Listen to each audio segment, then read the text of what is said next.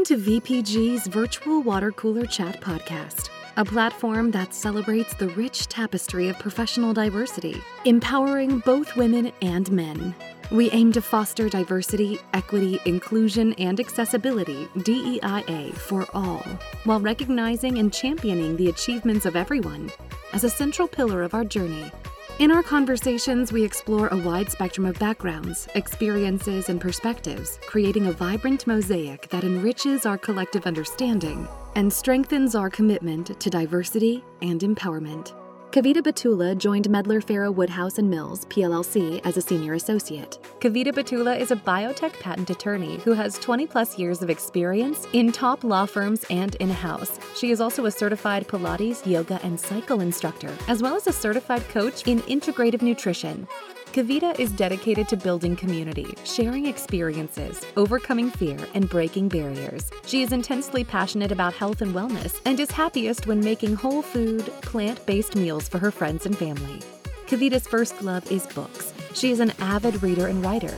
You'll see her contributions on various blogs and soon on her own website. She is the founder and CEO of Kavi LLC, focused on bringing more love and light into the world.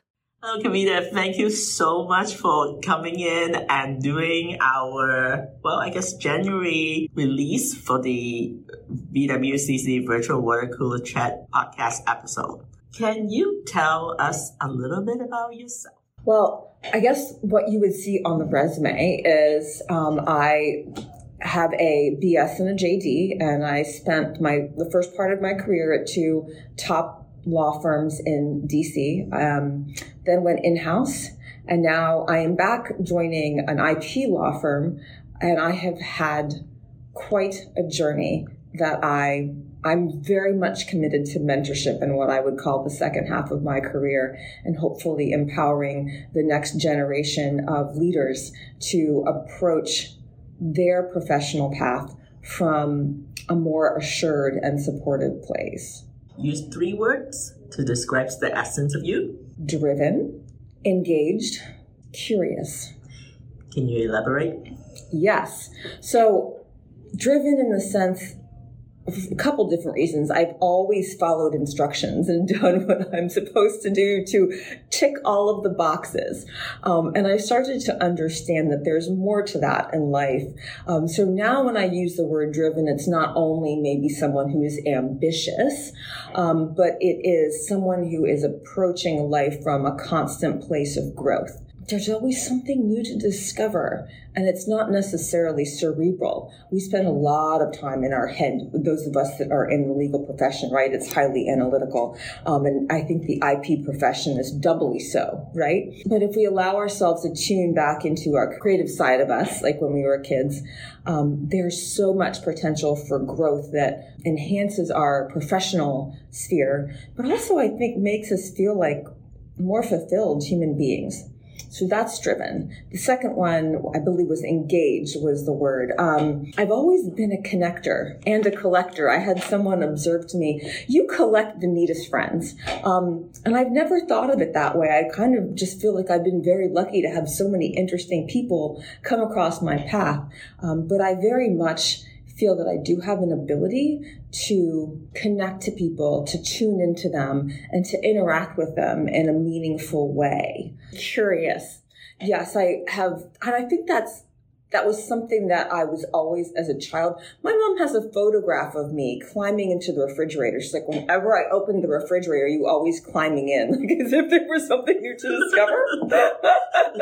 And I think, as I went through my schooling, I lost that a little bit. But as an adult, as I kind of reconnect to the world now that school is done, and I'm more established in my career, I feel like my head is down so much. Now I'm looking up and around me. There's so much in the world to discover. I think that's one of the reasons that we're here, because Ashley, you very much are, out and engaged in the community and driven and curious. I think I do follow the motto of nothing ventured, nothing gained. Mm-hmm. And it's actually from one of my former, lay professor. He was a Harvard Law graduate. He was very curious, because if it were up to my upbringing, I don't think I would do half of the stuff that I would do. Amen, sister. Right? Because it's like, I asked my mom, I say, hey, what do you want to do for the holidays? Do you want me to take you to Enchanted in DC? Oh no, it's at night. I don't want you to drive at night. I'm like, okay. Do you want me to take you to no, I don't want to have to trouble you on anything. I'm like, but I asked. So I think sometimes with our culture, because you are Indian American. I am, and I am Chinese American. So a lot of it, I feel like that people place so much fear in us. Not like that we don't have enough of our own. Right. So now we carry other people's baggage and then trying to break through. And I'm really grateful that I had professors and mentors along the way that basically challenged me to do things differently. Of course, like you said, in the litigation and, when you have a profession that is primarily dominated by certain groups, historically male-oriented. And then, so I'm so glad that there's movement that both men and women are actually part of it, that actually drive diversity, equity, inclusion, and especially for, accessibility, that type of effort, and I'm really, really grateful for that. I identify with that very deeply. I'm sure many of the viewers do. And yes, there's absolutely that cultural factor that's compounding. I also feel like no matter what, if you're a member of the human race, you're going to have some fear, right? Because it's a survival mechanism from an evolutionary standpoint. You always have to be on guard for a tiger coming to eat you. We don't have those anymore, but our brain is still very much wired for it. Compounded by that, I certainly felt growing up that there were things that girls did and there were things that boys did. And I think as a woman, I had this fear that I took on from my own mother, who was afraid to go out in the world. Just like you said, don't go out after dark and then when you get into the professional sphere, being timid is not going to advance you. I mean, I saw, to be frank, I saw men ascending much more quickly than I did. And I don't blame the institutions. I take responsibility for my unwillingness to stand in my truth and assert my belonging. I just felt like I wasn't good enough, and whatever I got was fine, right? It was always like that. Don't rock the boat. Be grateful for what you've got. And so I think that you and I are here to kind of blow the box on the lid of limitations that we've been living in for far too long. I think one of the keywords that I have been actually realizing, self-awareness is very important for part of our growth journey. And I think one of the things that I've been paying attention is how much self-censoring I was doing. Okay. Yeah. Do you want to talk about yours? Maybe a little bit, share maybe an example, or if you agree. Yeah. I mean, I felt like I've spent my life waiting for permission.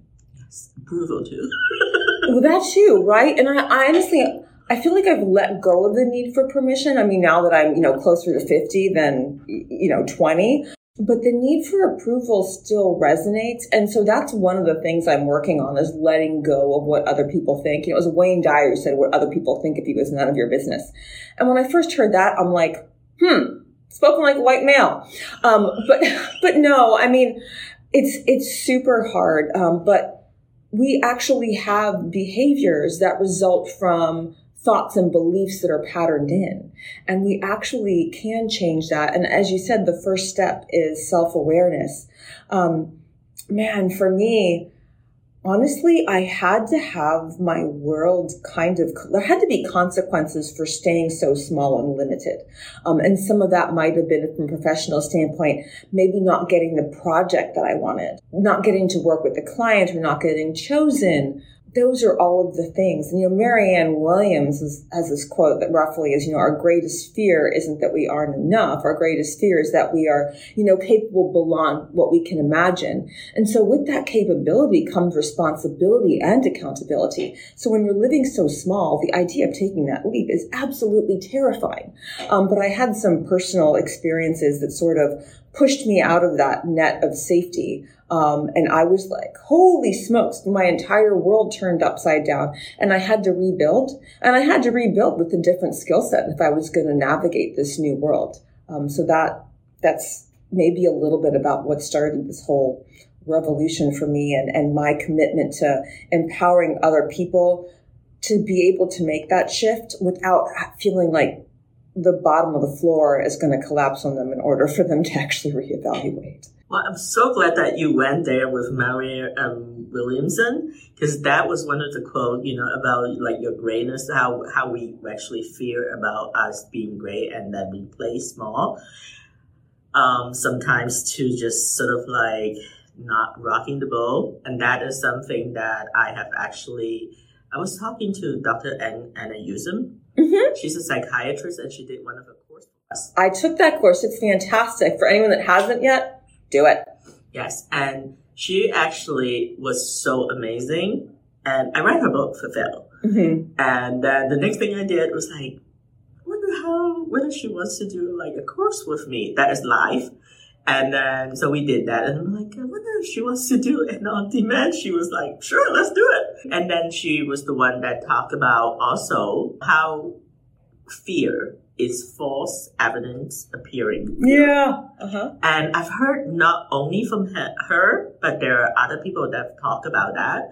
And in the 4 years that I've been, almost 4 years, January 2nd will be 4 year of BPG.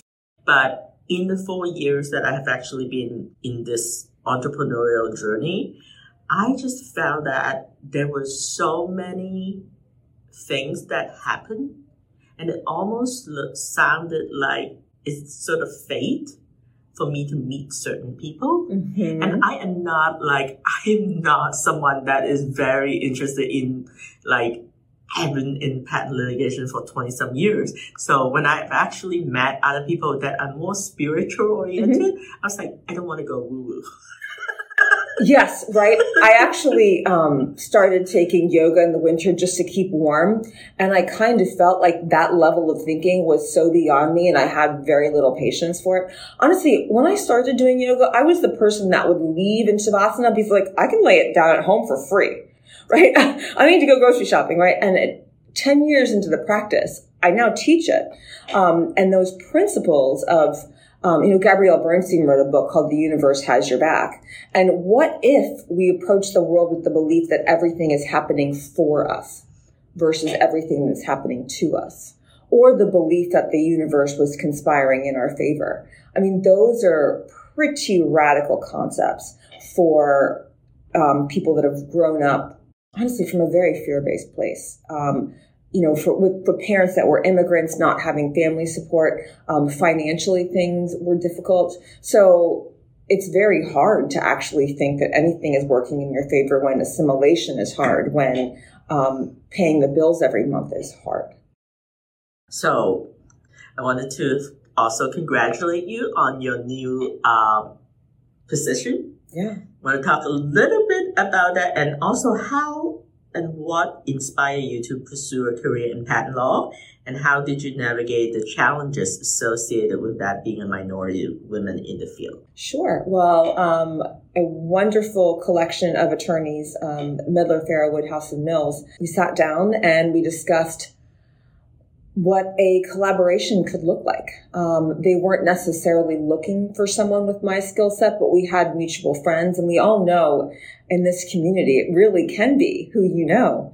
They really liked my approach to leadership and teamwork, and I really like the fact that they're committed to building teams from a thoughtful place and to really serving clients by giving them time and attention and selectively choosing where their focus areas are. So I'm just super excited to join this group of warm and wonderful and intelligent and committed individuals. As for patent law, I always knew growing up that there were certain professions that were acceptable. From a young age, I showed a gift for writing, and I've been writing for as long as I can remember. But I was told that was not an acceptable career pursuit. It had to be a hard science. So I graduated from Maryland with a degree they called CMBG for short, which is Cell Molecular Biology and Genetics. And I actually had, for 4 summers, an internship at the National Institutes of Health here in Bethesda, worked under a wonderful gentleman, lab chief Dr. Jim Mitchell, who's still there and probably close to retirement, but was so committed to being a mentor to me, very much wanted me to go to medical school. But I was like, that's a long road. The sight of blood makes me queasy. I didn't know what else to do. Patent law was kind of up and coming, and when I ran it by my parents, that was acceptable. I ended up doing well on my LSATs and getting into several good schools. So I went to the University of Pennsylvania at a time when diagnostic testing was becoming, huge. That eventually blew up into the Myriad case, which went to the Supreme Court. But I actually worked on the product of nature doctrine with my externship at the Center for Bioethics.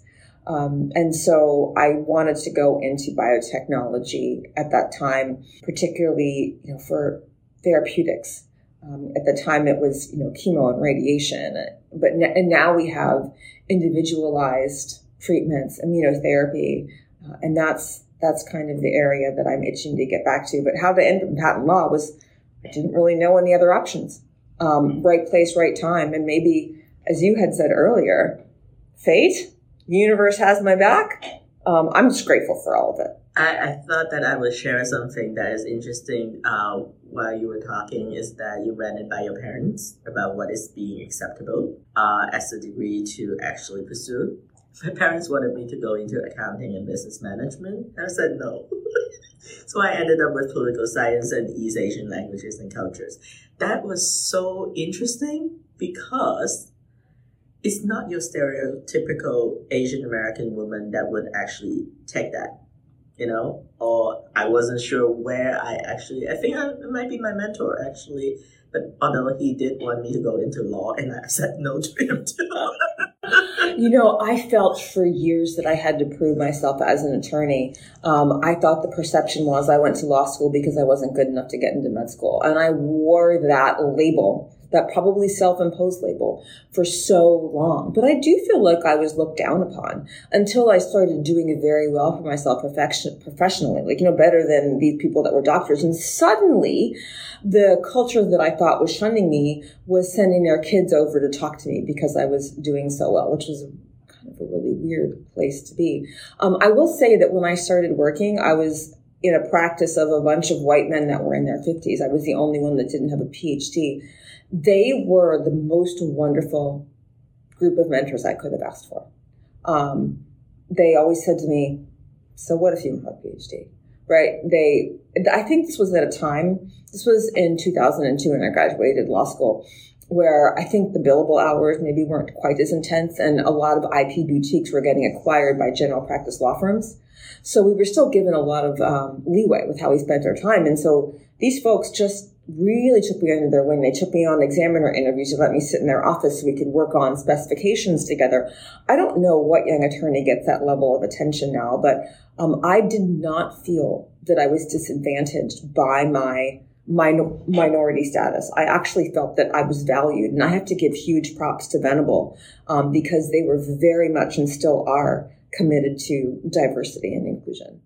It's wonderful to hear. I mean, I've definitely experienced some level of discrimination growing up and through different stages of my life.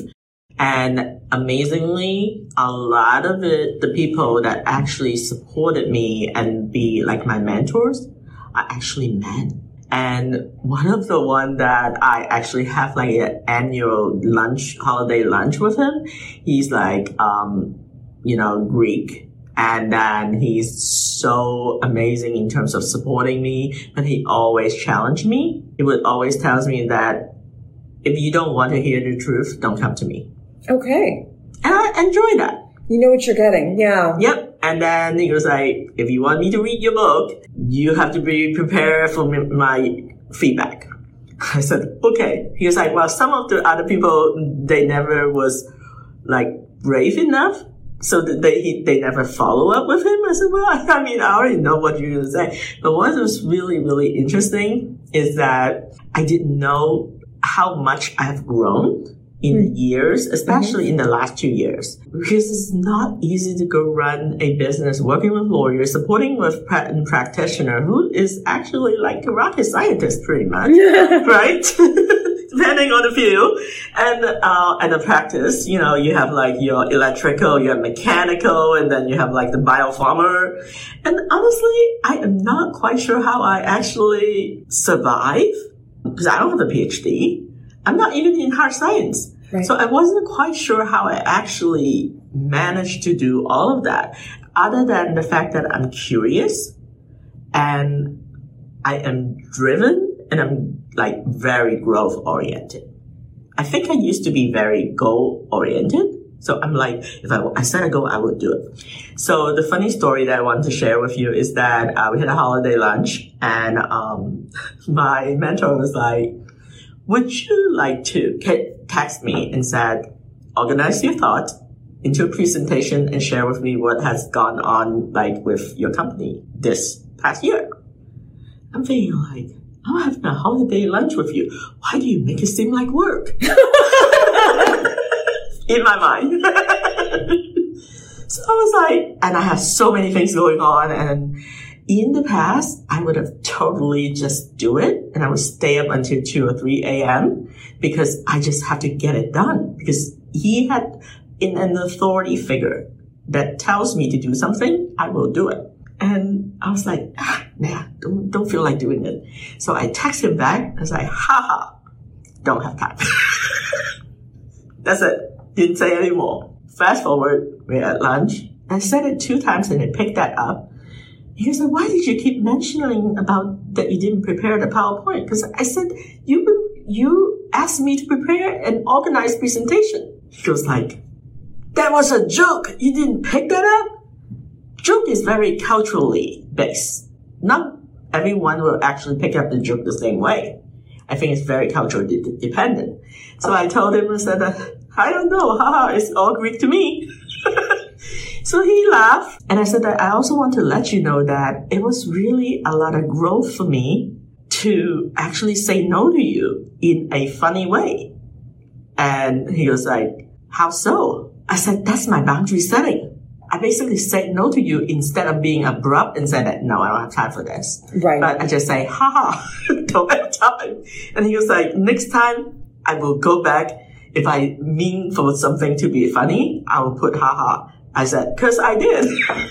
So that was actually something that I'm really, really proud of. Because in the past, I don't think that I would have been able to do that. Or I would actually be very, beating myself up why I didn't comply. But now it's like, no. Next question. Can you share a specific experience or milestone in your journey where you felt that there's a profound sense of personal and professional growth, which is leading to our episode on Honor Your Light? You know, like you, it's not like it's easy to be like, when you look back on your growth, you don't realize that it's happening when it's happening. It's only retroactively. And for me, it's never linear, right? I'm reticent to pinpoint any one thing because everything, we're constantly growing and learning. If I had to, if I was in an exam and I had to, answer this, it would probably be my move to Minnesota. So I went there to go in-house at a startup. It was something totally different, totally beyond what's comfortable, right? My family, they're all government employees. They think I'm bonkers for not taking a safe government job and having a pension and benefits and, going to work for a startup, right? There's no security there. I basically did everything legal. The company was a child spin-off of a parent therapeutic company in France. And so you're basically building the plane as you fly it, and you do what needs to be done. So as someone who's primarily been working in the patent arena, you're writing every single kind of contract imaginable. You're dealing with things like insurance and, IT support and, who's going to plow, right? When you get I moved right the year of the polar vortex. So the personal growth was going to a completely foreign environment. And, you're in the Midwest. It's a different culture too, right? It's very, very cold. I mean, I was practically in Canada. But then also you're at the office and you have no idea what the day is going to bring. And then trying to explain to people afterwards, like, what exactly did you do? And like, I just did whatever fire needed to be put out. And then as we started to hire more people, and then I started to have people underneath me and a team around me, I was really able to step more into my confidence of, okay, this is who I am. This is what I do. This is how we're structuring these deals, or this is how we're interacting with the C-suite and the board. And that was the change. That was a period of 5 years, going from just tell me what to do and I'll do it to, okay, no, actually having, like you said, boundaries. Yes, boundaries so important. I didn't have any before. We weren't allowed to. And I think that's universal for women, no matter the culture. It can be worse in some, but to any woman. I didn't know I was allowed to have feelings. I was always told I was too sensitive or don't get upset, right? You know, my main job as a child was to go take this plate of food to the men, right? Or wash these dishes, or, you know, be quiet and, you know, make sure you've got powder on your face. And, you know, that it's so incredibly image based. And as a woman, the less space you take up, the more quiet you are, the greater your value is. And I'm speaking to my perception, right? I don't want to put this on anybody else. But there were so many times in my life where I felt it would just be convenient if I were invisible or I could disappear, because I felt my value was so small. My value was in being, you know, not seen or heard. Right. And that might be another conversation for another day, but that's very much a thing. Yeah, I don't know about you, but for the majority of my life, until very, very recently, I have really worried so much of what other people think of me versus what I think of me. Right. And that is so unhealthy. We spend our lives getting consensus, make sure everyone else around us is approving, but we don't really think about what we want. I don't know if we're taught that matters. I always felt like I was taught that my value is based upon external validation. Am I a good daughter? Am I a good sister? Am I a good wife? Am I a good mother? Right? I had a younger brother. I felt like my sole purpose was taking care of him, or doing whatever service my parents needed when they were entertaining. I wasn't allowed to have boundaries. I mean, I did what I was told. And if I asked to do something different, the answer was no. Right? Yeah, I felt like that, you know, because my dad, like, passed in 2017. He has mostly been very supportive. But I think that, so as a liberal art, you know, graduate, my parents did not go to college. They were not highly educated, but they have street smart and they work very hard as immigrants, right? Mm-hmm. So immigrants, especially, you know, from their generation, they have the sense of security comes from like income and job security and everything. So everything is secondary. Like happiness, you did not go to jobs to get happiness. They pay you. Well, it's not even a conversation. Like if you have enough to live and you know where your next meal is coming from and you have something in the bank, what does happiness have to do with that? Anything? Happiness is not having to worry where your next meal is coming from. Yep. It's the same thing as Maslow's hierarchy. And so it's very important when we look back on our lives, we recognize that our parents did the very best they could. And they enabled us to be where we are right now because they ensured that our basic needs were taken care of. Like you and I got to go to college, right? My mom got married young in arranged marriage, came to another country, didn't know the language, didn't know anybody, right? I had the choice. I got to go to school. They wanted me to have an arranged marriage. I married a white guy, right? I mean, that was 20 plus years ago. And so that was when, you know, marrying outside of our culture was accepted, but less common. So my parents, they still let me participate in social gatherings in high school. They were progressive. And I know that I'm speaking with like this hindsight bias of, you know, feeling limited growing up, but I certainly don't want to discredit all of the opportunities they gave me because they worked so hard. I was able to, you know, ascend. I think that is so insightful and so important to recognize because we can't really compare our experiences with our immigrant parents. Like, for example, if it weren't for them or for my grandparents, I was like reading one of the articles that I was writing how it all began. And my grandparents actually applied for 10 of us to come to the state. And at the time, it was, you know, he wasn't educated. I was the first person in both maternal and paternal family that went to college. and I'm a girl. So that was huge. The fact that they actually allowed me to do that and actually encouraged me to do that. But I didn't have anyone else before me to set that path or set up as a role model. I had no one to ask questions. I have to figure it out on my own. So which is why it's so important that I have some professors that actually saw things in me and I'm being like, what did you see in me? The confidence was not there. Nowadays we talk about confidence. You gotta be confident showing up. It's really a mindset, not so much a behavior. So many things are. We believe that our personality, I think that's old thinking that our personality is fixed. It's actually Dr. Joe Dispenza who says, our personality is our personal reality, right? Our thoughts create our beliefs create our actions create our world, right? So if we can change that shift, what if we believed in ourselves? What if we showed up at the table believing we were enough? The message that we would send out to the world and the way the world would interact with us would be completely different. I mean, to me, growing up, the idea of doing something that's my own business, that's crazy talk. That's not secure. And the only way to do it is to just do it. It's to start before you're ready. It's to show up and to trust that the right people, places, and things are going to appear. And you have sought those, right? You have sought mentorship. You've certainly benefited from it, but there's credit to you in being willing and being open, right? And I think that is where some of that, you and I would have think of as a little bit out there, eccentric, from the spiritual side of the universe conspiring to help us.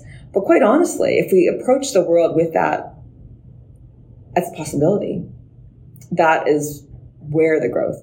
What advice would you give to aspiring minority students who are navigating the path in the legal profession but still truly honor their own identity and own light? So many young people that I have talked to, I teach college courses, and the approach is, what do I want to do with my career? Do I want to do science? Do I want to do law? Do I want to do both? Do I want to do neither? Or my parents want me to do this and I want to do this. But I think the best advice is to be in touch with who you are and what you want. And I think on some levels, we have to choose, right? There's a term, starving artist, for a reason. If you are so passionate about something that you're willing to sacrifice to make it happen, like you're willing to have a day job so you can support your passion at night, great. If school doesn't seem like the right path for you, I mean, for us, it was a foregone conclusion. I mean, I went to Maryland when I only had to pay tuition, and that was like less than $5,000 a year. I know people that are sending their kids to school for $80,000 a year. So I'm perfectly supportive of someone that doesn't want to start out life massively in debt and do something, as an alternative. Your question was directed specifically towards individuals that are navigating the legal field. There are choices to make. What do I want to do after, law school? Do we feel pressured to go to a law firm because we have bills to pay? There's a lot that can be done with a law degree, and it doesn't have to be a law firm. It can be, service, which is the clear one. It can be a completely different career. To some extent, you have to know what lights you up, and then you make the decision of how much risk you're willing to take, which is, do I want to go into that profession where I don't necessarily have a steady paycheck? And decide whose life are you living. If you are living a life that's prescribed by your culture or trying to make your parents happy, are you living your life, or are you living someone else's life? And, from where I sit, there's no judgment. You make your decisions, you own them. Because I spent the first half of my life living it to someone else's expectations. It's only recently that I decided to make a shift. So wherever you are, no judgment, but try to just be in touch with yourself, which is kind of where that phrase honor your light comes from. Like, trust that you have all of the knowledge and the wisdom and the tools within you. And from there, moving from that place will take you in the direction that you're meant to go. It's not going to be easy, but you get to decide and know that you can always readjust. Nothing is permanent.